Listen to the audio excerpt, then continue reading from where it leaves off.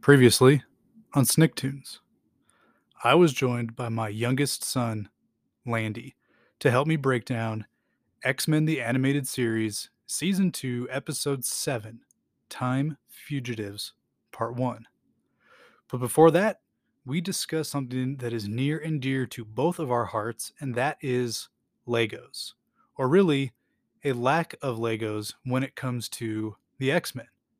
We've only had a handful of sets since LEGO and Marvel first teamed up to bring us sets based on our favorite characters, and the number of X-Men sets is sorely lacking. So he and I put together a top 5 wish list of X-Men related LEGO sets that we would love to see. So make sure you go back and check that out if you haven't. And before we move on to today's breakdown, I wanted to just throw a big thank you to one of my listeners. For what seems like the first time since I started Snicktoons, I've actually received feedback from a person who is not Marvel Plus's Brett Scott. So I just a big thank you to Kurt Schmidt for the kind words and for the feedback. And also, I had asked listeners to send in their own top 5 lists, and Kurt was nice enough to send one in himself. So without further ado, here is Kurt Schmidt's top 5 X-Men Lego wish list. Number 1 would be a mall set with Jubilee. Naturally, that sounds awesome to me. Of course, they would have to throw in the meta reference to the X-Men arcade from the 80s and 90s. But he said a mall set with Jubilee, Rogue, Storm, Jean, and a Sentinel. So yeah, that would be fantastic. His number 2 set would be a Hellfire Club set featuring Sebastian Shaw, White Queen, Madeline Pryor, and the Black Queen. So that would be awesome. A great addition to the villains because as of right now, we pretty much just have Magneto. So an entire inner circle of Hellfire Club members would be pretty fantastic. His number 3 set is a baseball field with heroes versus villains, and you can kind of fill in what heroes and villains you'd like to see, but that would be awesome. I'm already sold with baseball, so there you go. Number 4 would be a Danger Room set, and he specifically calls out he would want little android robot things that have spring-loaded projectiles. So yeah, absolutely. Trap doors, doors that open and close, projectiles, cannons, all that sort of stuff would be fantastic. And even calls out that with a set like that, you can do all kinds of different teams. The original 5, the 90s blue or yellow teams, Morrison's team, giant size X-Men team. So all kinds of customizability with a Danger Room set. And his number 5 set is a Weapon X facility with Weapon X, X-23, Deadpool, Sabretooth, Phantom X, and William Stryker. So, Kurt, that is an awesome top 5 list. I would take any and all of those sets if they were to drop. So, again, thanks for the feedback and thanks for the list. And listeners, stay tuned because we will be bringing back a special guest from last season to help me cover X-Men the Animated Series Season 2, Episode 8, Time Fugitives Part 2 in just a few seconds. X-Men, X-Men, it's the day, X-Men, X-Men, let's go.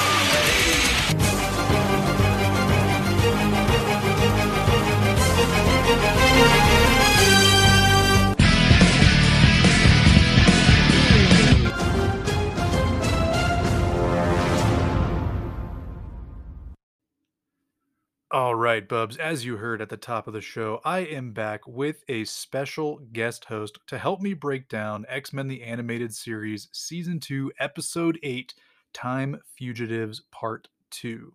But before we get to our episode breakdown, we wanted to have a fun little discussion. So before we get into that, let me introduce my guest host for today's episode, my older son Maxton, who appeared last season to help me break down part of the Days of Future Past episodes. So, Maxton, welcome back to Snicktoons, buddy.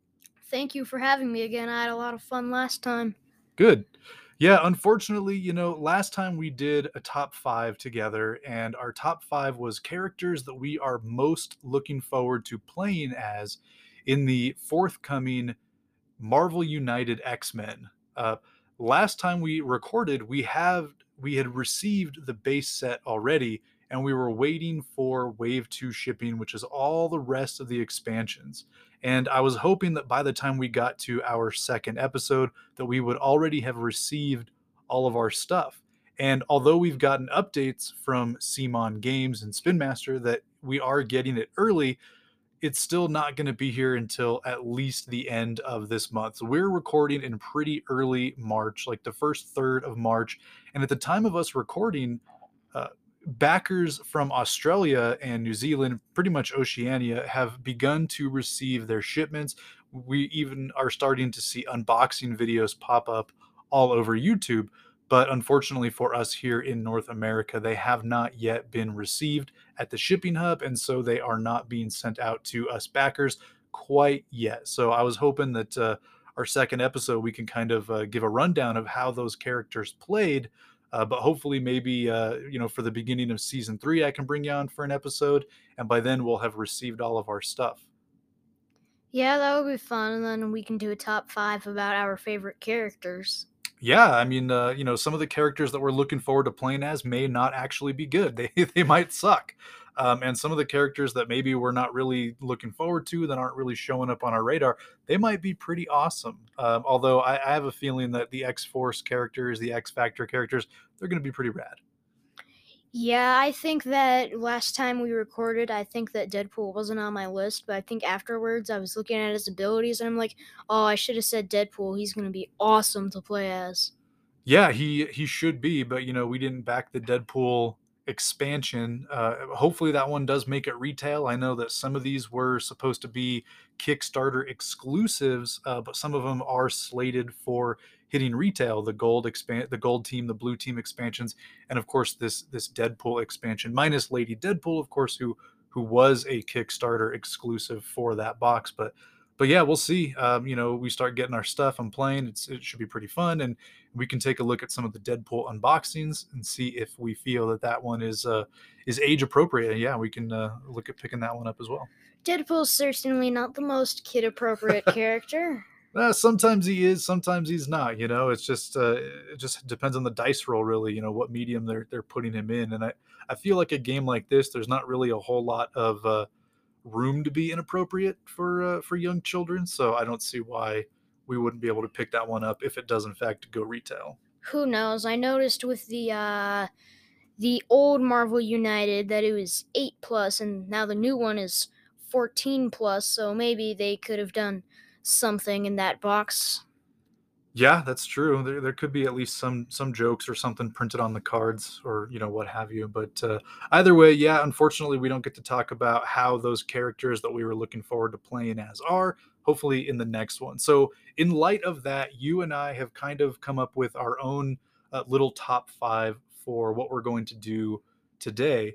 So, I've done my best as a father to raise you as an X-Men fan, and for the most part, I've succeeded, but I haven't been able to cement X-Men as like your number one fandom. And I don't know if I ever will be able to do that. And part of the reason is, you're a fan of quite a bit of different stuff. You have a pretty eclectic taste. You're into all sorts of video games, you're into all sorts of books and various other comics. And we do have a lot of overlap in the things that we like, but yeah, X-Men doesn't seem to be as big of a fandom for you as it is for me. But I thought it would be cool if we talked about, maybe 5 of our favorite mutant or at least X-Men characters who would maybe cross over in non-Marvel comic books. So, DC or Valiant or Image or IDW or anything like that, Dark Horse, whatever. And I thought it would be fun to see, what kind of characters we think make really great X-Men characters, but who would show up pretty well in other comic series. So I believe you have prepared a top 5. Yeah. Nice. Well, so have I. So why don't we get to it, buddy? And we'll do it the same way as last time. So you go ahead, start off with your number 5 X-Men character that you think would be good in doing like a non-Marvel crossover. All right. Well, I haven't read the actual comic series, but I did read this one comic made for younger kids that was more 12 plus than 17 plus. But I would like to see Wolverine in a Spawn comic, because the two of them anti-heroes would probably be able to do what they do best pretty good together. Yeah, and you wouldn't feel bad about Wolverine kind of slicing up those sorts of villains, demons and monsters and stuff, kind of in the same vein as like robots, where you pretty much do what you need to do because, they're undead. It's the same thing when like they throw Wolverine in an issue with like hand ninjas, because technically, the hand ninjas, they're all just reanimated dead guys. So it's okay if he slices them up. Same thing would be towards, demons and that sort of stuff. So yeah, Wolverine is also pretty good at being in darker kind of comics, and so the main line of Spawn is a pretty dark and mature series, and yeah, I think Wolverine would do really well in there. All right, what's your number 5 then? Yeah, so for me, for my number five, I have one of my favorite X-Men characters, thanks to the cartoon, not so much in the comics, is the Beast. I love Beast in the X-Men the animated series. I really liked him as like a teacher, kind of a father figure, like an adult voice of reason in X-Men Evolution. And he was a really good number two for Wolverine in the Wolverine and the X-Men cartoon. Although I haven't really cared for Beast in the comics for quite a while, I do still think that he is a great character. One of my favorite things about Beast is his penchant for quoting philosophy and famous authors and writers, philosophers, scientists, all of that sort of stuff.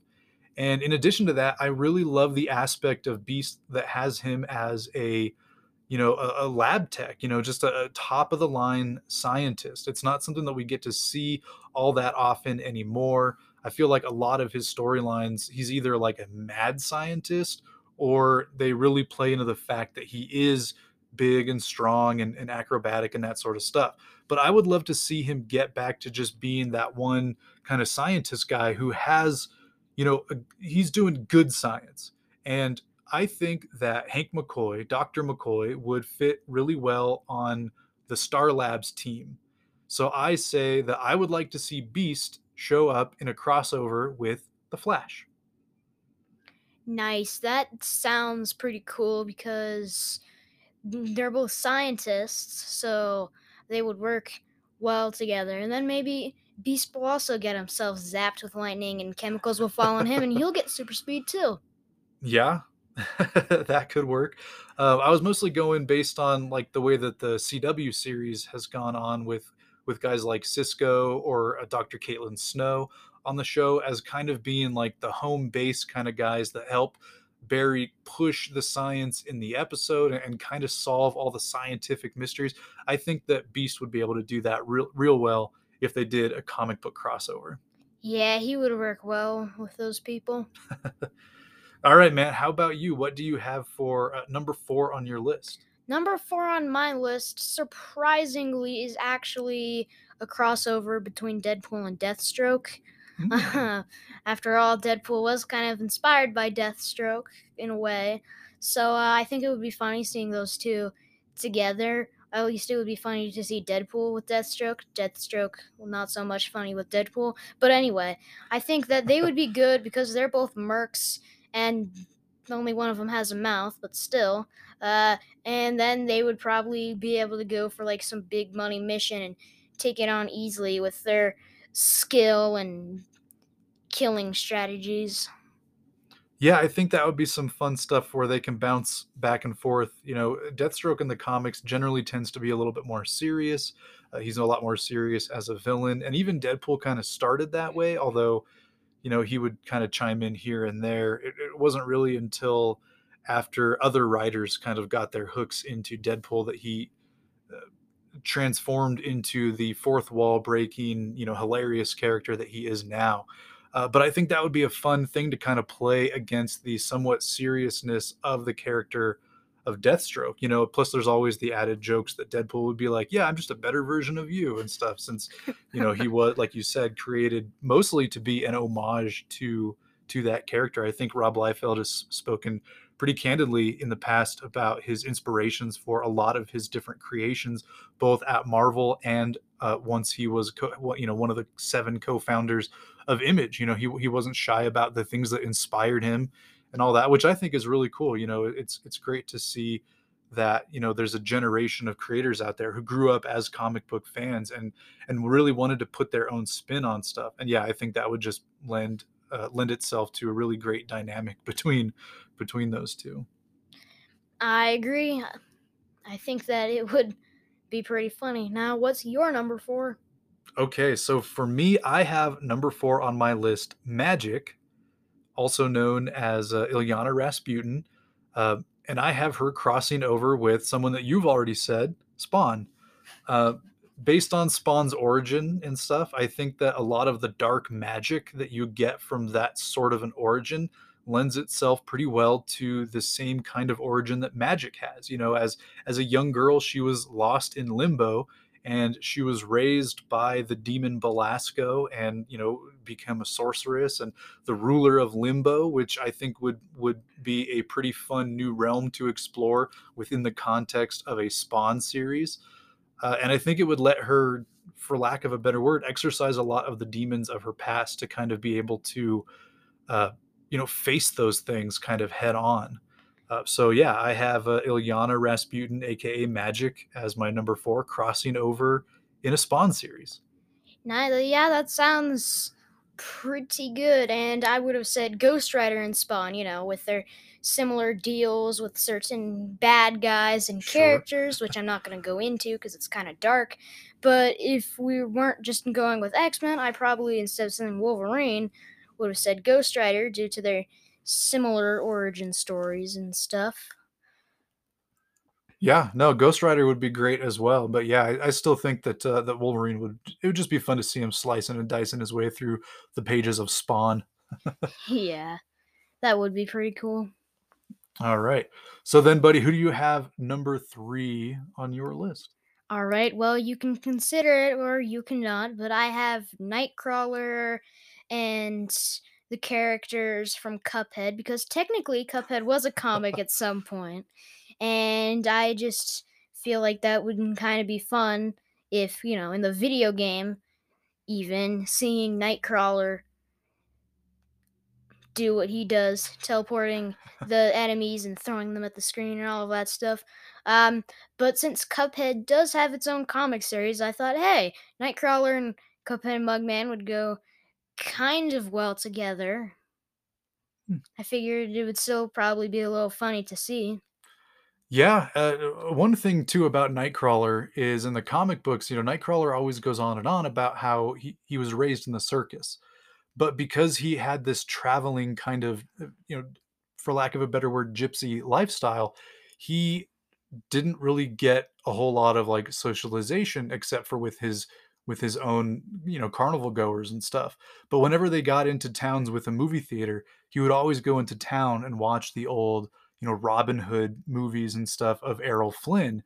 And with Cuphead being based on like 1930s animation and Errol Flynn being kind of like an action star from around the 1930s, I think they would have the chance to do a lot of really fun stuff with Nightcrawler's kind of swashbuckling background that was inspired by the Errol Flynn movies.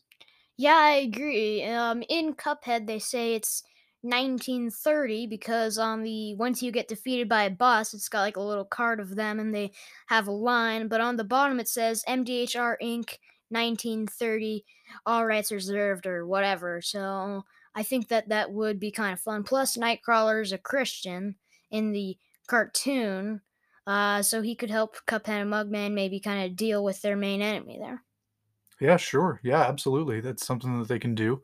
It'd be interesting to explore that in a Cuphead video game or in a Cuphead comic series. But yeah, Nightcrawler and Cuphead, interesting. It's very outside the box thinking that you've got going on. Well, right now I do like Cuphead, and I kind of try to cross over things with other things I like. So I figured, Cuphead is a comic. Let's cross these two over. Yeah, I tried to pick comics that I loved as well, and I just could not think of an X-Men character to put into Usagi Yojimbo, unfortunately. Oh man, that's such a bummer. You could have done Silver Samurai versus Usagi, Yeah, yeah, I suppose. which is actually something I had. All right. Well, then we'll save that before we get more into that. For my number three, I actually went with something that was a little bit more on the nose. So Wolverine in the comics was created pretty much to be a living weapon, right? He was taken by the government and experimented on and turned into a weapon to use during warfare. That's kind of the gist of the whole Weapon X program and that portion of his background. And there is another comic book series where the lead character, has a very similar origin to that. He's more like RoboCop meets Captain America with a little bit of Weapon X twist, and that is a character called Bloodshot from Valiant I Comics. knew you were gonna have him in there somewhere. You love that character. I'm a big fan of Valiant Comics. I don't really read a whole lot anymore, but when they went and did their relaunch back in, what was it, like 2012, when they had their whole rebranding and relaunch, uh, because a gentleman named Dinesh Shamdasani bought them, and was able to like relaunch the whole line with like updated stuff, and they got top notch creators. Anyway, Bloodshot to me was one of the standout books of that early era of relaunched Valiant Comics, and I really loved his origin. Like I said, he's kind of RoboCop meets Captain America. The way that RoboCop's origin went, buddy, because I know that you haven't seen that movie, it is not No, I appropriate saw it for like you. 33 Oh, times. please. Not appropriate for you at all. Anyway, so he is like a police officer in like the future Detroit, and unfortunately, he dies in the line of duty, as unfortunately sometimes police officers do, and they kind of bring him back as like a robot. He's a Robo Cop, right? That's where they get the name. He's a robot cop, and they bring him back as sort of this like reanimated, still living but mostly robot. So you take that aspect and you add in the background of, instead of him being a police officer, he was a soldier. And instead of him having like this new robot body, they just inject all these little nanobots into his body and they kind of repair. And it's kind of the same thing where you have RoboCop and this Robo soldier. But because it's like this secret clandestine government portion, government program or whatever within the military, that's where you get like the Weapon X aspect of Wolverine. And so I think if those two characters were to do the crossover, I think that would be pretty cool because both of them kind of have this background where they have to fight back against the military machine here.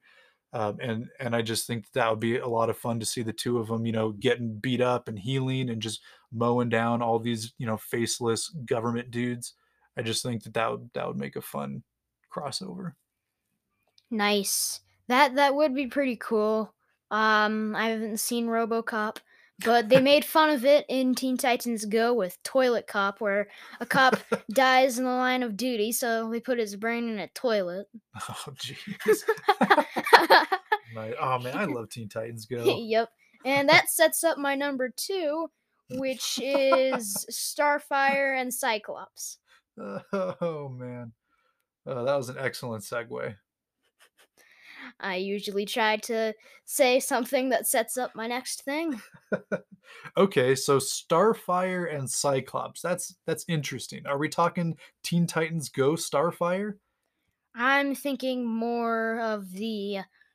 Well, it depends. If we're going with a more comic book mature Cyclops, then we're probably going from the Starfire from the comic books, who's more dark and violent. Whereas if we're going with like the X-Men cartoon, I would prefer the cartoon Starfire, where she's cute, saying things all backwards, her being the Baka that chews. Yeah. So I it kind of just depends on the continuity there. But I, if we're going off the comics here, I would be saying Starfire from like Jeff Johns' run. Oh, nice. Yeah. Oh man, I love that run. That was such a great run. It was great. I think it lasted for like 50 issues, and then eventually they had a new writer come in for a little while, and then he jumped back on, and then they kind of swapped out some of the artists as well. But yeah, that's like, for me, that's like my definitive era of Teen Titans, which I know a lot of people are like, "Whoa, dude, come on, what are you talking about?" Like 70s, 80s, 90s Titans and Teen Titans is fantastic stuff. But I wasn't into DC then.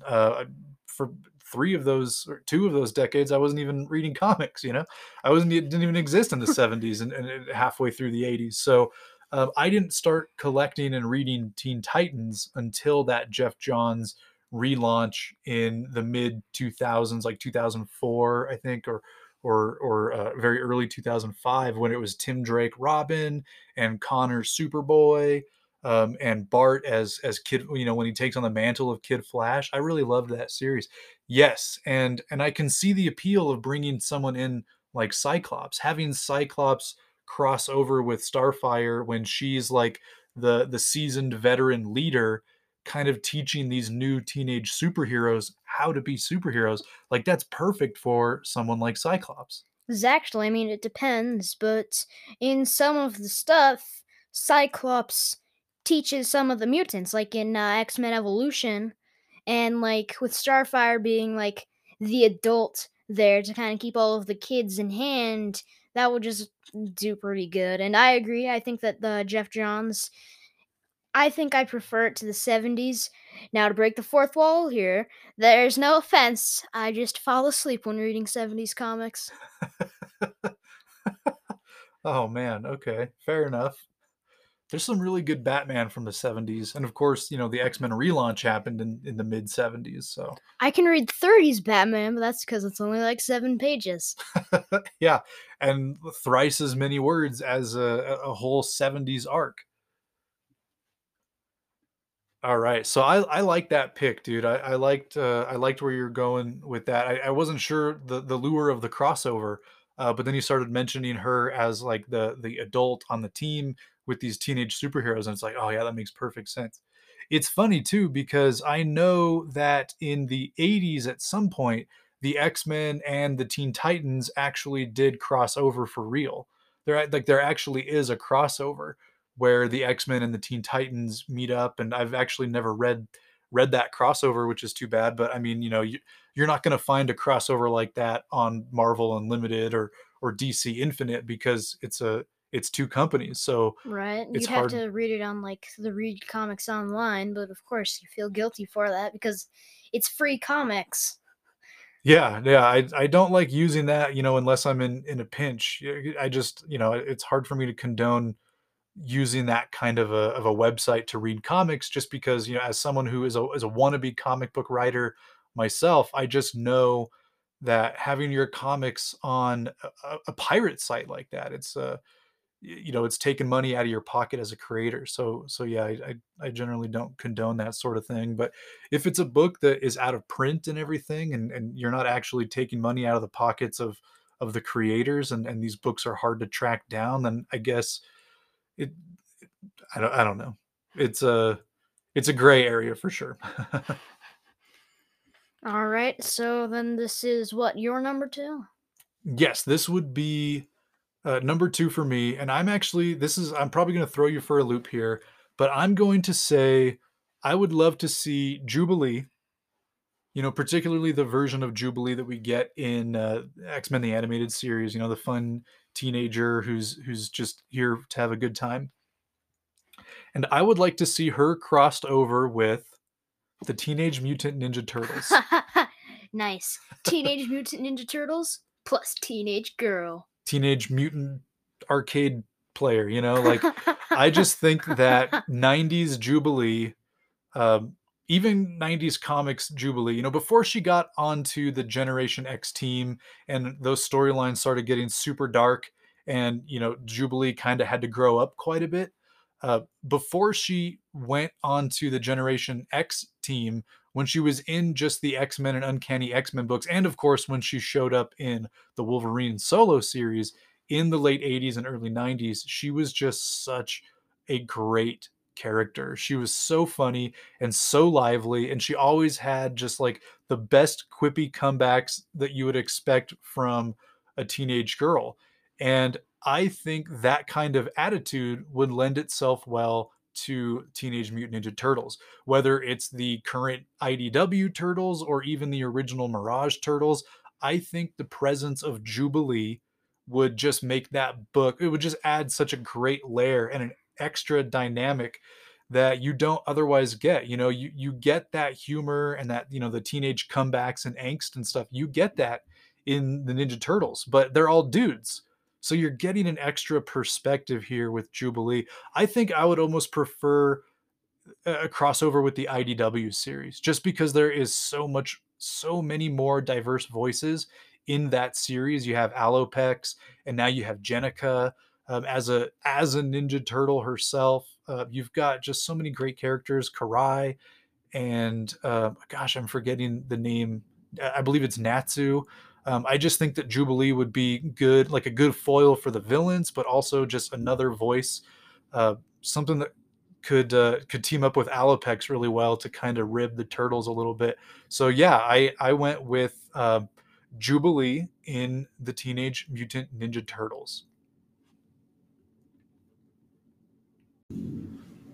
So, buddy, that takes us to our number ones. So, lay it on me, man. Let's hear it. Who is your number one X-Man or, mutant character that you would like to see crossed over with a non-Marvel property?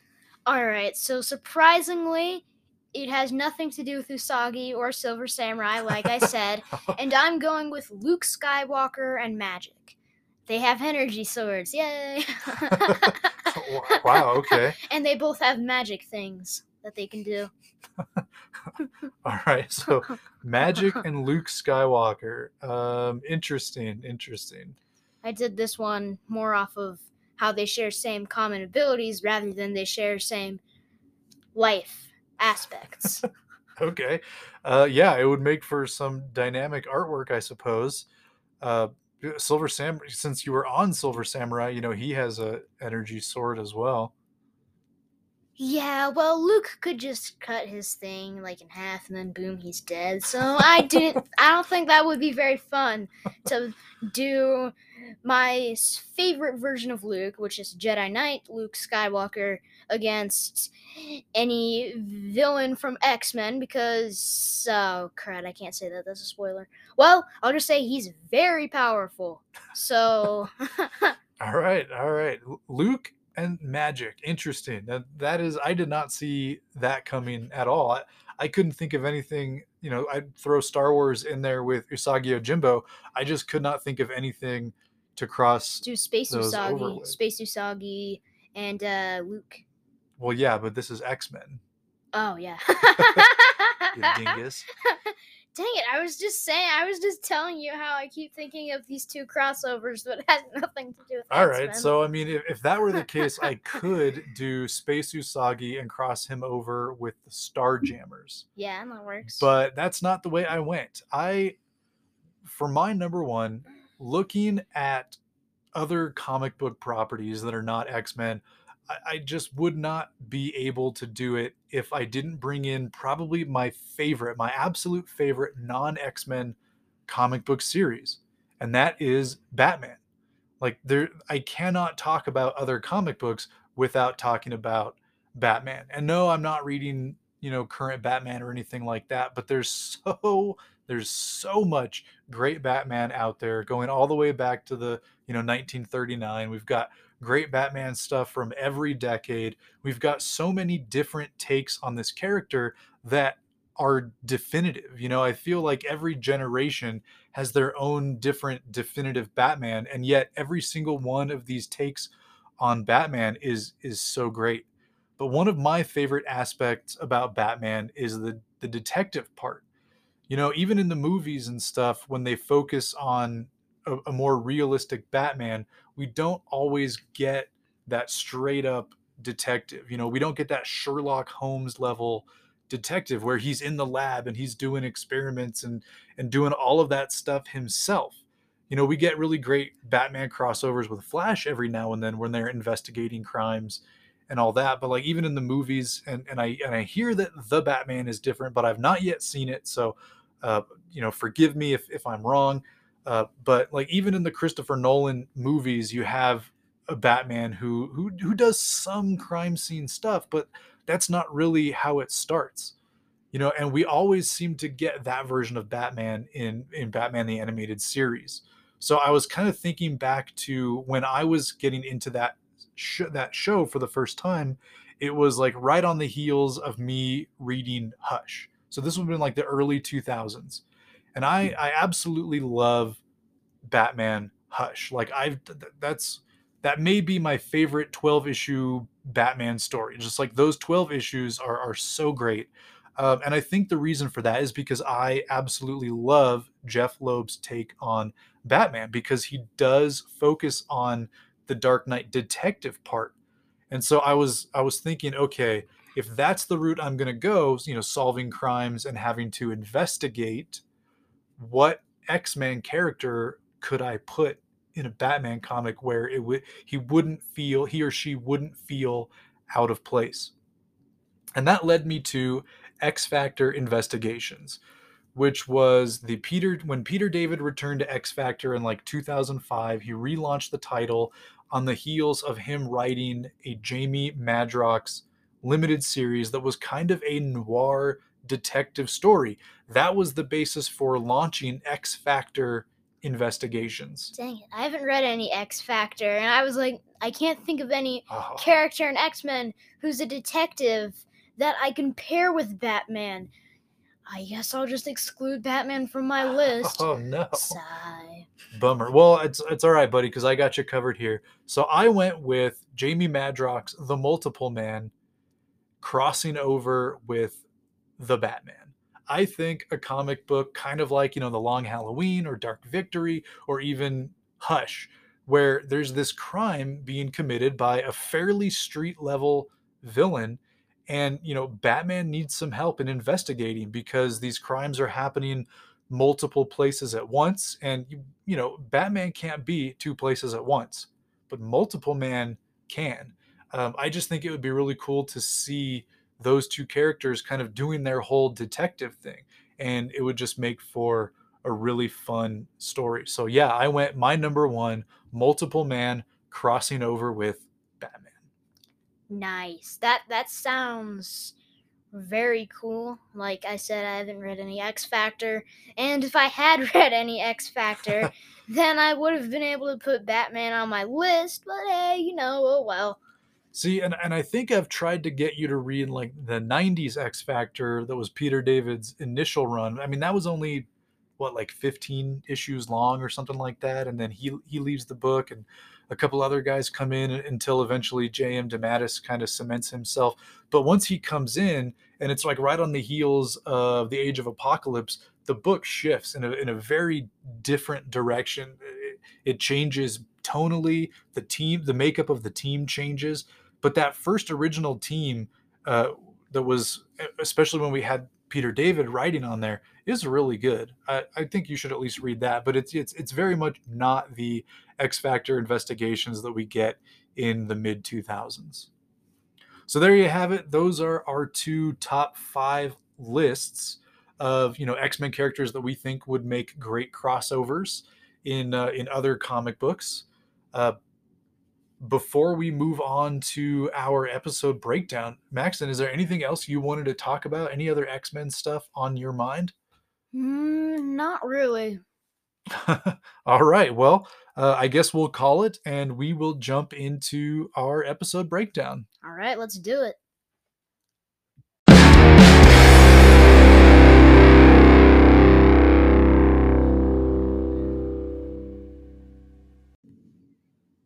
So, Bubs, for today's episode, as I mentioned at the top of the show, we are going to break down X-Men the Animated Series Season 2, Episode 8, Time Fugitives Part 2. Now, this episode was written by Elliot Magin, Boo? I don't know. I'm probably mispronouncing the guy's name. So he wrote this episode, and it first aired December 18th, 1993. So, Maxton, to keep up the tradition, usually I have my guests break down the first scene, open the episode. And of course, the opening to this episode features your favorite X character. So why don't you do the honors? Start off this episode. How does it begin? So it begins with Cable in the future, and we get to see a little bit more of his story with his son Tyler being sick and whatnot, and the plague. And so Cable goes back in time, immediately right where Bishop goes back in time, like last episode. It's kind of a copy just with Cable. Anyway, um, and from there he finds Bishop, and they immediately get into a fight because I guess Cable is saying his future is more important, but Bishop is like, "Oh heck no, my future is way more important than your future." Well, in all fairness to Bishop, he already did come back to the past once to fix his future, and he That's succeeded true. in his mission, and yet his future is still super messed up. So I could definitely, from his point of view, he's like, crap, now I got to fix something else. And so, he doesn't have time for this. And yeah, I like they did a really clever thing with this episode where there is a lot of retread. We saw last episode we saw Bishop's story, right? Like we got the Cable bookends in the beginning and the very end, where we see Cable like, what the heck's going on? Oh, it's a temporal storm that is surrounding this Bishop guy. And then at the very end, he learns, oh crap, Apocalypse was the one who's responsible. No. So this episode, it's pretty much now we get Cable's story, but Cable isn't just going back to the normal past the same way that Bishop does. No, he's actually going to the past specifically when Bishop is there to stop him. So yeah, I like that it kind of starts the same place the first part episode did, where it starts with the temporal storm, and yeah, we get to see a little bit more of Cable's story this time. Him running back to his lab, talking to his weird little computer box thing, being like, yo, what's going on?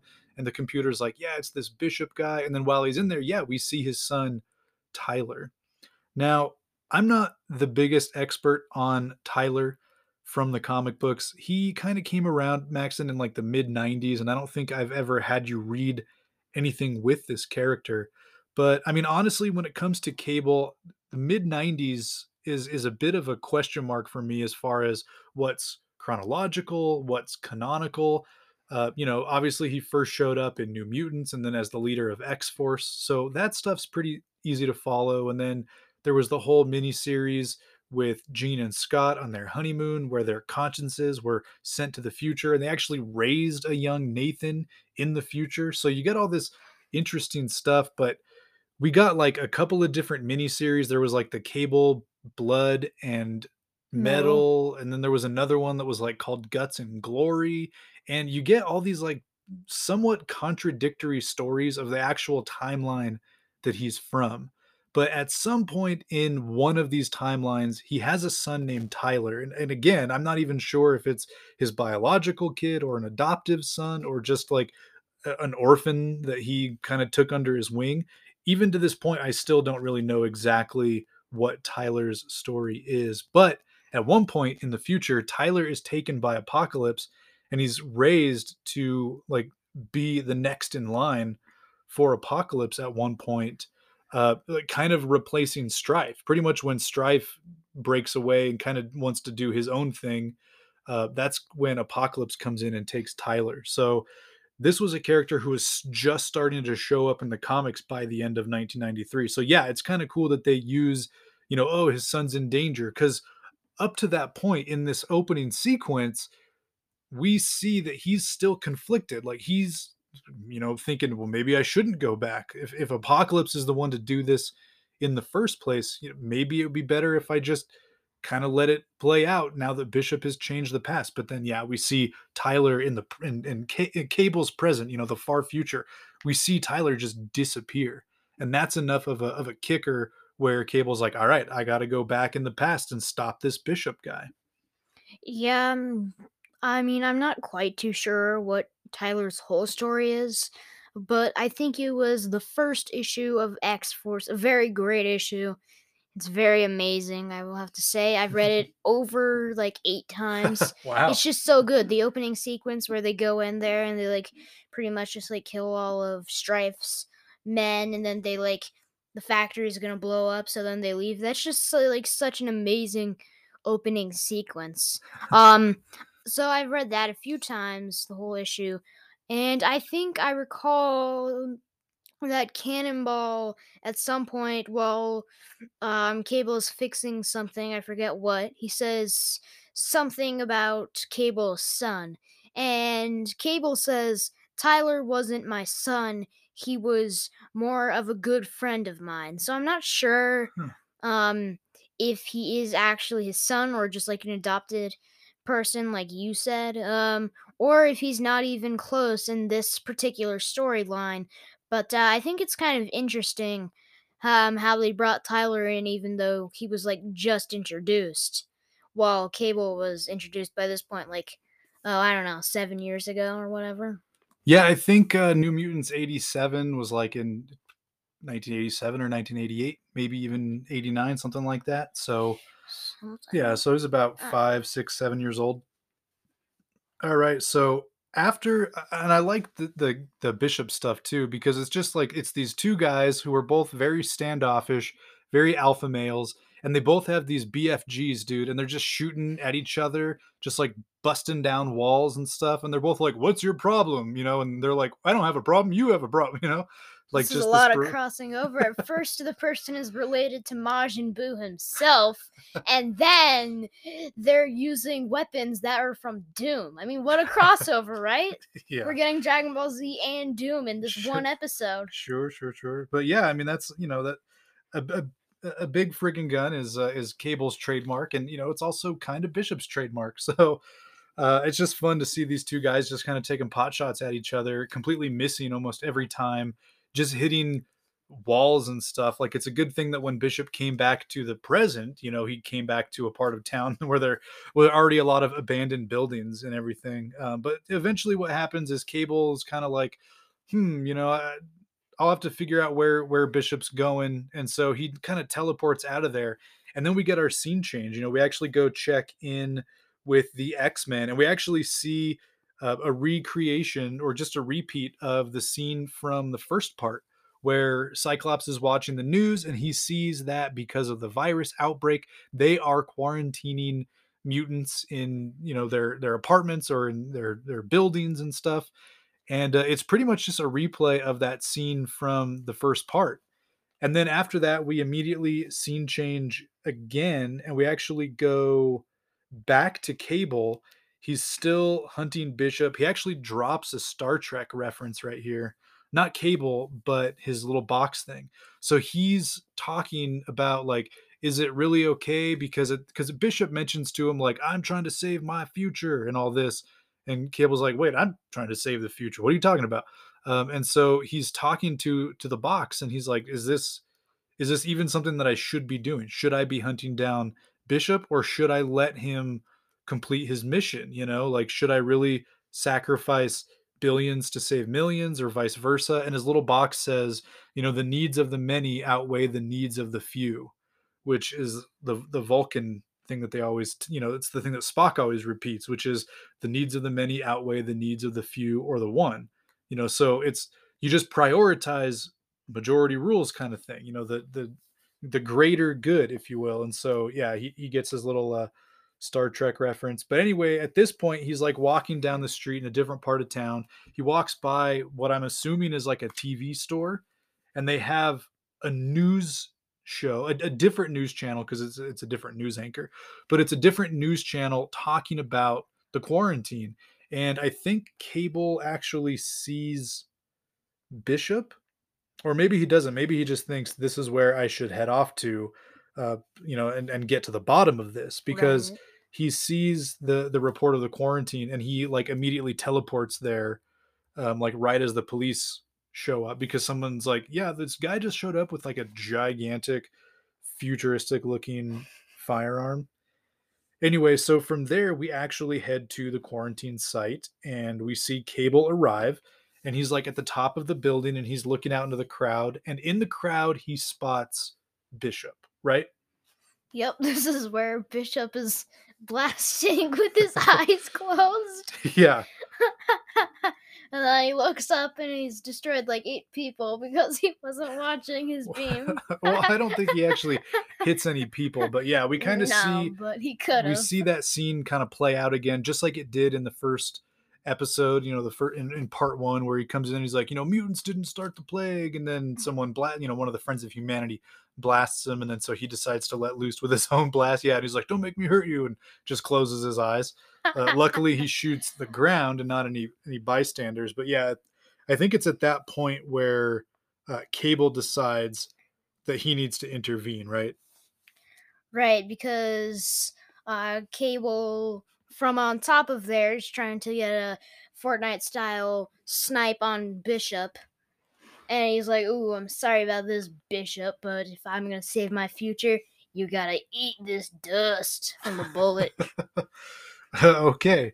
Yeah, and so as he's taking aim on Bishop, in his mind, once and for all, the X-Men arrive on the scene again, same kind of way that they did in part one, because their part in this timeline hasn't been altered yet, because by this point they haven't uh, met up with Bishop yet. So this is kind of the first time, and now in this new timeline, this new past, they're meeting up with both Bishop and Cable. But yeah, it's Storm and Rogue fly in ahead of the Blackbird because apparently the Blackbird can't fly as fast as the wind. I guess not. Like, how did the Blackbird get there second, but Rogue and Storm got there first? I get they probably had a head start. That's true They because the it probably takes a second to hotwire the Blackbird so it can go. well, I mean, it's their Blackbird. They probably just need to turn it on. Well, right. They need to hotwire it. And maybe they had to do a whole. Maybe there was something wrong with the engine, so they had to fix it. And maybe there was an oil leakage, so they had to fix that. All right, so this probably makes me a bad dad, but you know that hotwire is like a slang term of like to steal a car. Not in the ways I've heard it. Okay, so hotwire is like if you don't have the key to turn the car on, there's a way that you can like break into the drive area and like cross the wires and stuff and get the car to like you trick the battery into turning on. Like that's why they mean hotwire. Well, there's a different word for hotwire in the good case in which it's not working, so you do the wires to fix it. Okay, fair. All right, fair enough. That works It for can me. be used either way. Right. So yeah, so they had to hotwire the Blackbird because apparently it was broken down. So yeah, they sent Rogue and Storm on ahead, which is why they get there like 2 seconds before the Blackbird does. But anyway, so they arrive and Storm's like, "Oh look, the crowd is fighting Bishop," which is how the first part played out. But this time, Rogue spots Cable, who she met back during the whole Muir Island thing, and she recognizes him and knows that he's possibly up to no good. So Right. she goes to confront him, and she's like, "Hey, it's you miss me and all that," because like I said, she recognizes him. So then what happens? She battles him. Kind of. Sort of. Kind of. Call it a battle or not. It wasn't very long. Yeah, he kind of teleports away every time she's about to land a hit and kind of like hits her instead. So It's yeah, kind of a short move battle. spam. Yeah, he's move spamming. It's like Landy playing Dragon Ball Fighters. Okay, all right. Don't be criticizing on Landy now. I'm not He criticizing plays him. he plays the way that he plays. All right, that's just his style. Okay, so Cable's like teleporting all around and stuff and like dodging Rogue, and eventually I think he knocks her down with like an antenna that's on the rooftop of this building. Kind of knocks her down out of the sky and all that. That sounds kind of weak, but I mean, Boo's brother never said that you couldn't make a small object overpowered. Sure, yeah, and so let me see here. After that, Cable then starts blasting at Bishop, who was kind of being fought, not necessarily fought, but kind of being like confronted by Wolverine, right? Like Storm, when she arrives, she kind of gets on crowd control. Wolverine jumps down to kind of stop Bishop from blasting, and at that point, Cable gets rid of, or at least gets Rogue out of the way, and he starts blasting at Bishop. And then what happens after that? I forget. Oh, for crying out loud! At least you have time to this part out. Oh, I'm not going to cut any of this out. I want my listeners to see how unprepared my own children are. No, You didn't give me much time. You sent me upstairs. I didn't have any paper up there. oh God, excuses after excuse. Get a pen and write it on your hand like a normal kid. All I right. don't have a pen. No, don't do that. Mom would be mad. No, seriously. So after this, Cable starts taking some shots at Bishop. Bishop is able to dodge, and he gets one off on Cable. He actually hits Cable in the arm, and so Cable retreats. and the X-Men and Bishop retreat. We have it play out kind of the same way where it's like once Cable's gone. I think, does Cable take Wolverine? No, he doesn't take Wolverine yet. Not yet. So Cable takes no one. He just leaves himself. The X-Men take Bishop, and we get the same thing where Cyclops is like, "How dare you fight these people, Bishop? You know, gosh darn it, you're inciting a riot over here." Then he goes inside Turtis. No, they don't. They just go in the black. For crying out loud.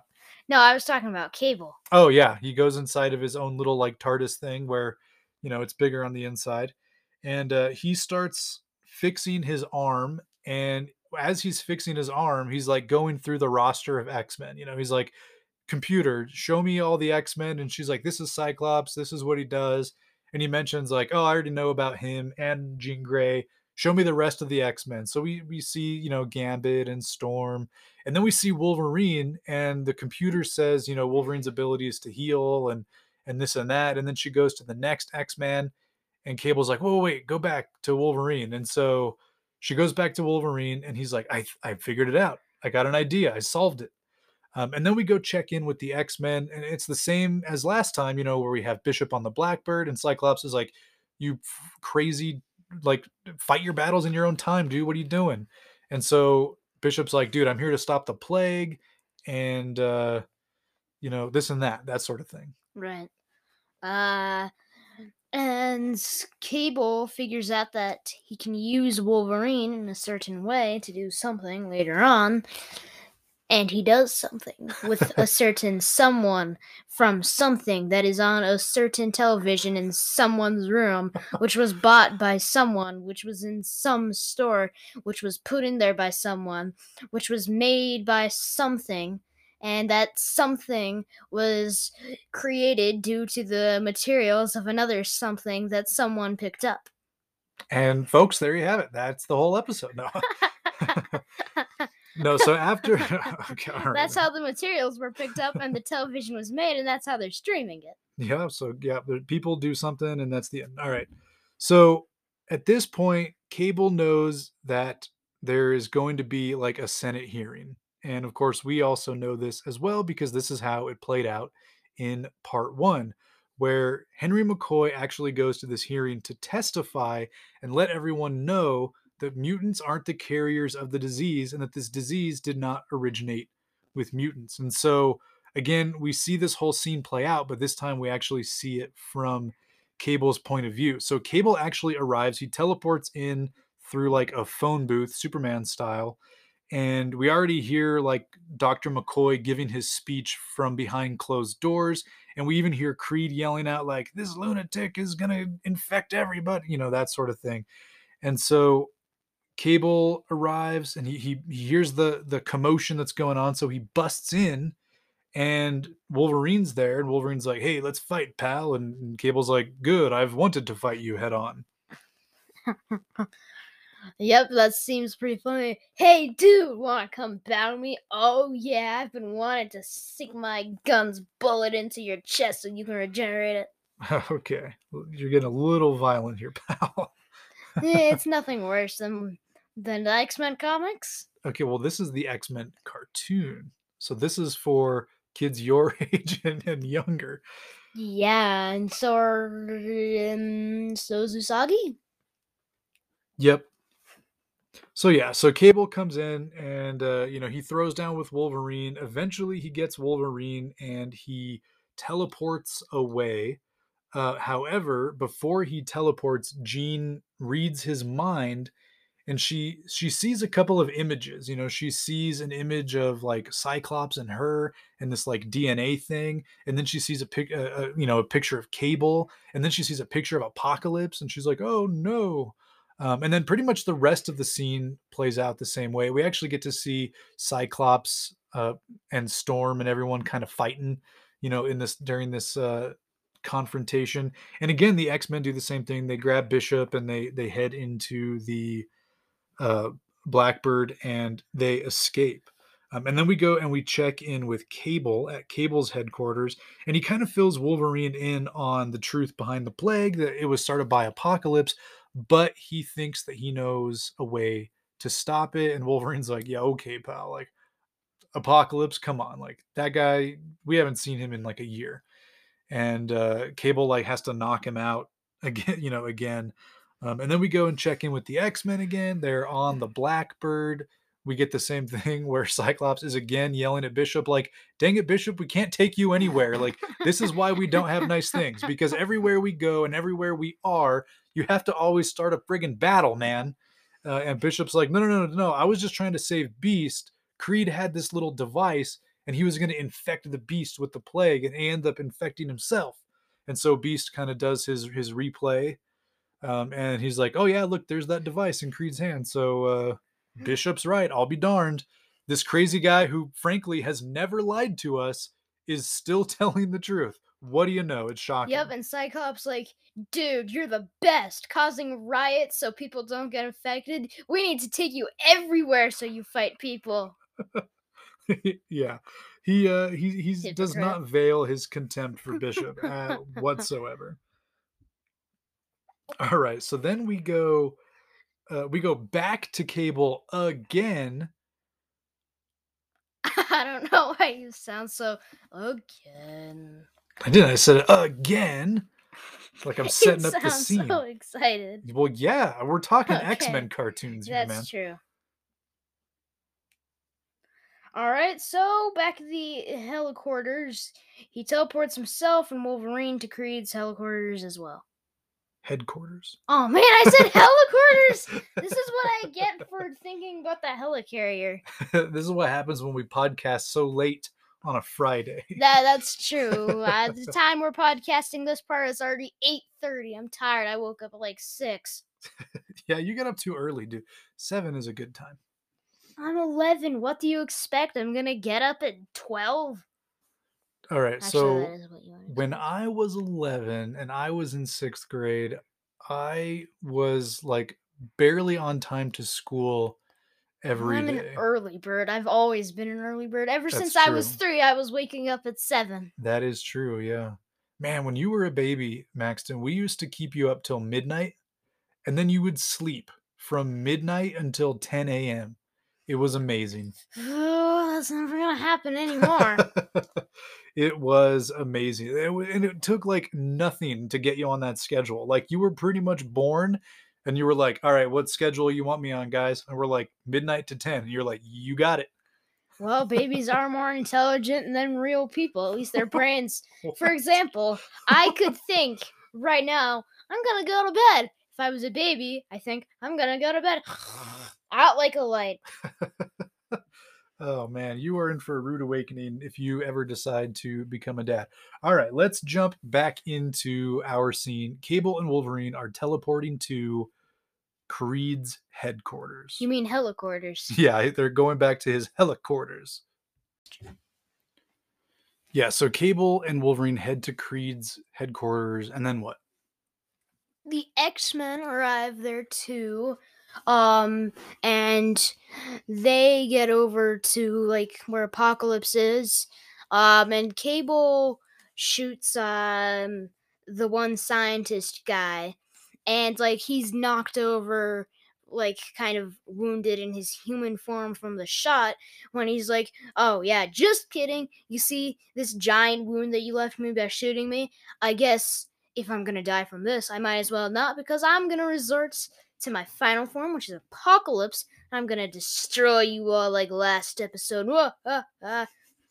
Yeah, and he starts to transform, and Creed does the same thing where he's like a mutant, and of course he gives his awesome speech where he's like, I am as far beyond mutants as they are beyond you. Yeah, oh man, I love Apocalypse's performance. So hammy and so overly dramatic and so good. I don't know, man. It's like it's up there with like the Mr. Freeze performance in Yeah, that's Batman true. Batman the Animated Series. I think both of those are like probably two of my favorite Well, performances. I guess anything that ends with the animated series is pretty good. Yeah, I should show you Beetlejuice, and you might Ooh, Beetlejuice. feel differently. Although that was actually a good cartoon too. What about It, the animated series? Okay. Yeah, so Apocalypse starts to transform, and he's doing the same stuff that he does in part 1, where he's blasting at the X-Men, and he's doing this and that. But this time Cable's there, and Cable has a plan. So he is able to kind of like put a stasis field around Apocalypse, and he positions Wolverine in a way where Apocalypse like blasts, right? And he's about to blast Wolverine. And Bishop is going to go push him out of the way because, he wants to get rid of the virus, which is in all of these little like vats, these like glass cylinder things that Wolverine is standing by. So Bishop's going to run over and push him out of the way and let this blast that Apocalypse lets loose with destroy all these vats. But instead, Cable grabs Bishop and he's like, no, wait, I have a plan. And instead, the blast like hits Wolverine, flings him back into these vats, and like they all shatter, right? And so Wolverine contracts the virus. And Bishop's like, no, you're sacrificing Wolverine. You can't let him die. And Cable's like, dude, he heals. Like, just watch. And so we see Wolverine get infected with the virus, and we all the little green things, start showing up on his skin to show that he's been infected. And then slowly his healing factor takes over, and it beats back the infection. And actually, and he heals, like, which is what that's Wolverine's whole thing. So he heals himself, and he defeats the virus, and at that point, Cable's like, all right, cool, I got what I need, so let's destroy the virus. So mission accomplished for Bishop, mission accomplished for Cable. Everyone's happy. At this point, Apocalypse is like, all right, well, peace out. He just takes off. Beast does the same thing. He grabs Creed and tells him, remember that a mutant saved your life and all this. And so the X-Men and Creed start heading out, and Cable, same thing. We just see Cable teleport away. And like, that's it, right? The day has been saved. Cable, like I said, mission accomplished for him, mission accomplished for Bishop, mission accomplished for the X-Men, because in this timeline, this time around, they didn't get wiped out by Apocalypse like they did at the end of part 1. Just a throwback to last time. Beast is like, remember Creed, a mutant saved your life. Well, and then they get Creed out of there, and then Apocalypse blasts them and they all die. So a mutant saved his life. And then a mutant also took away his life. Well, yeah, that was at the end of part 1. This is the end of part 2, where it's the happy ending. Which is why I said just a throwback. So this is the happy ending, where Beast is not a liar. where Beast tells the truth. He does save Creed, saves his life and all that. And then we get just a couple more scenes. We check in with Bishop. We see that Bishop has traveled back to the future, and his future is still messed up. He arrives there, everything's still destroyed, and the buildings are all gross and the sky's all red and all that. And he goes into Forge's lab and he's like, Forge, what the heck? Like, didn't we beat the virus? And then, the same thing that happened last time, where Forge is like, what are you talking about? What virus? Just like last time, where he's like, what are you talking about? What assassination attempt? Like, we're here because of the virus. Well, this time, Bishop, he's prevented the assassination, he's prevented the plague, and now here he is like, all right, Forge, crap, like, fill me in on why our present still sucks. Like, what do I have to go back and fix again? What does he have to fix again? Dude, I think the next time we see Bishop time traveling is the like the Age of Apocalypse episode, the one man's worth. Oh yeah, I remember that. He was there. Yeah. And I honestly can't remember if we see him in between. I really don't remember. I think that might be his last episode, and maybe he accomplishes his goal. I don't know. We'll have to watch and see and cross our fingers for the guy. I feel really bad for him. I know. He's traveled back in time twice, mission accomplished both times, goes back to his time, and it's still just as crappy as it ever was. He must be way better than the previous Bishop, because the previous Bishop from the timeline messed it up twice. Yeah, apparently.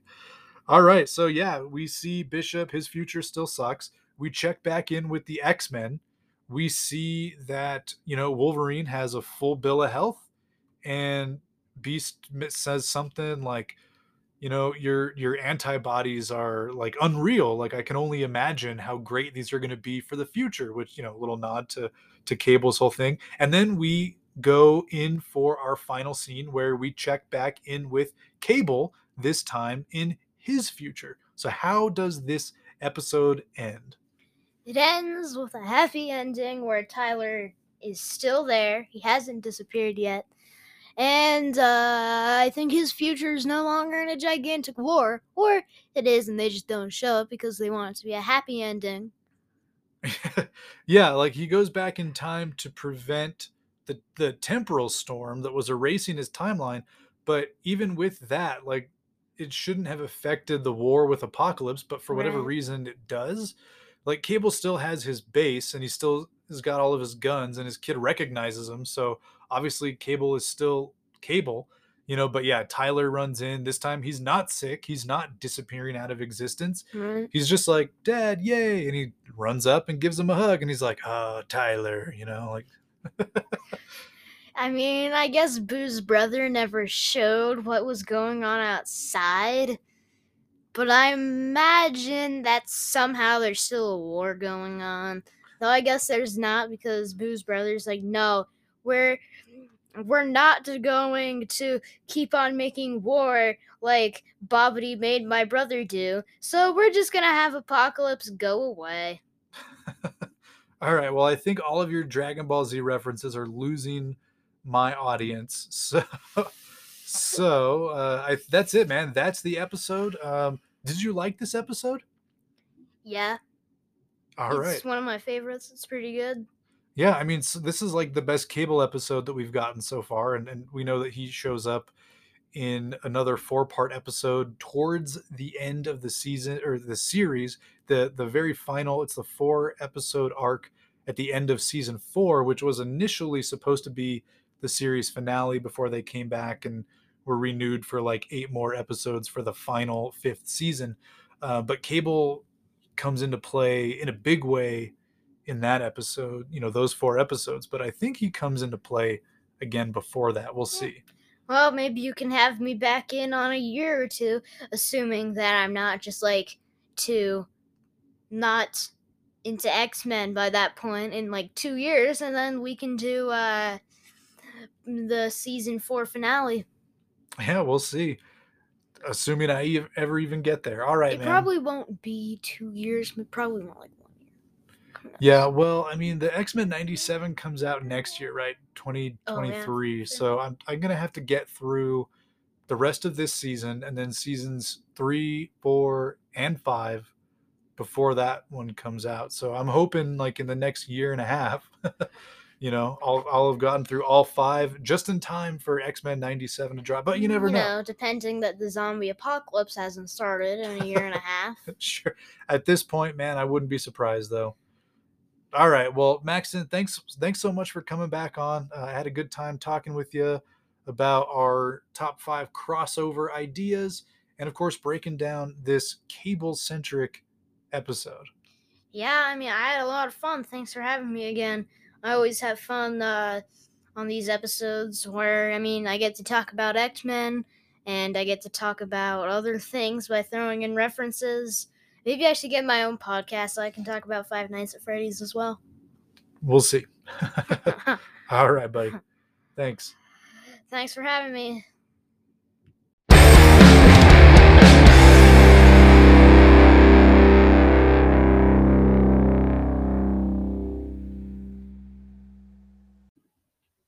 So there you have it, bubs. I hope you all had as much fun listening as I did recording with my older son, Maxton, as we broke down X-Men the Animated Series, Season 2, Episode 8, Time Fugitives, Part 2.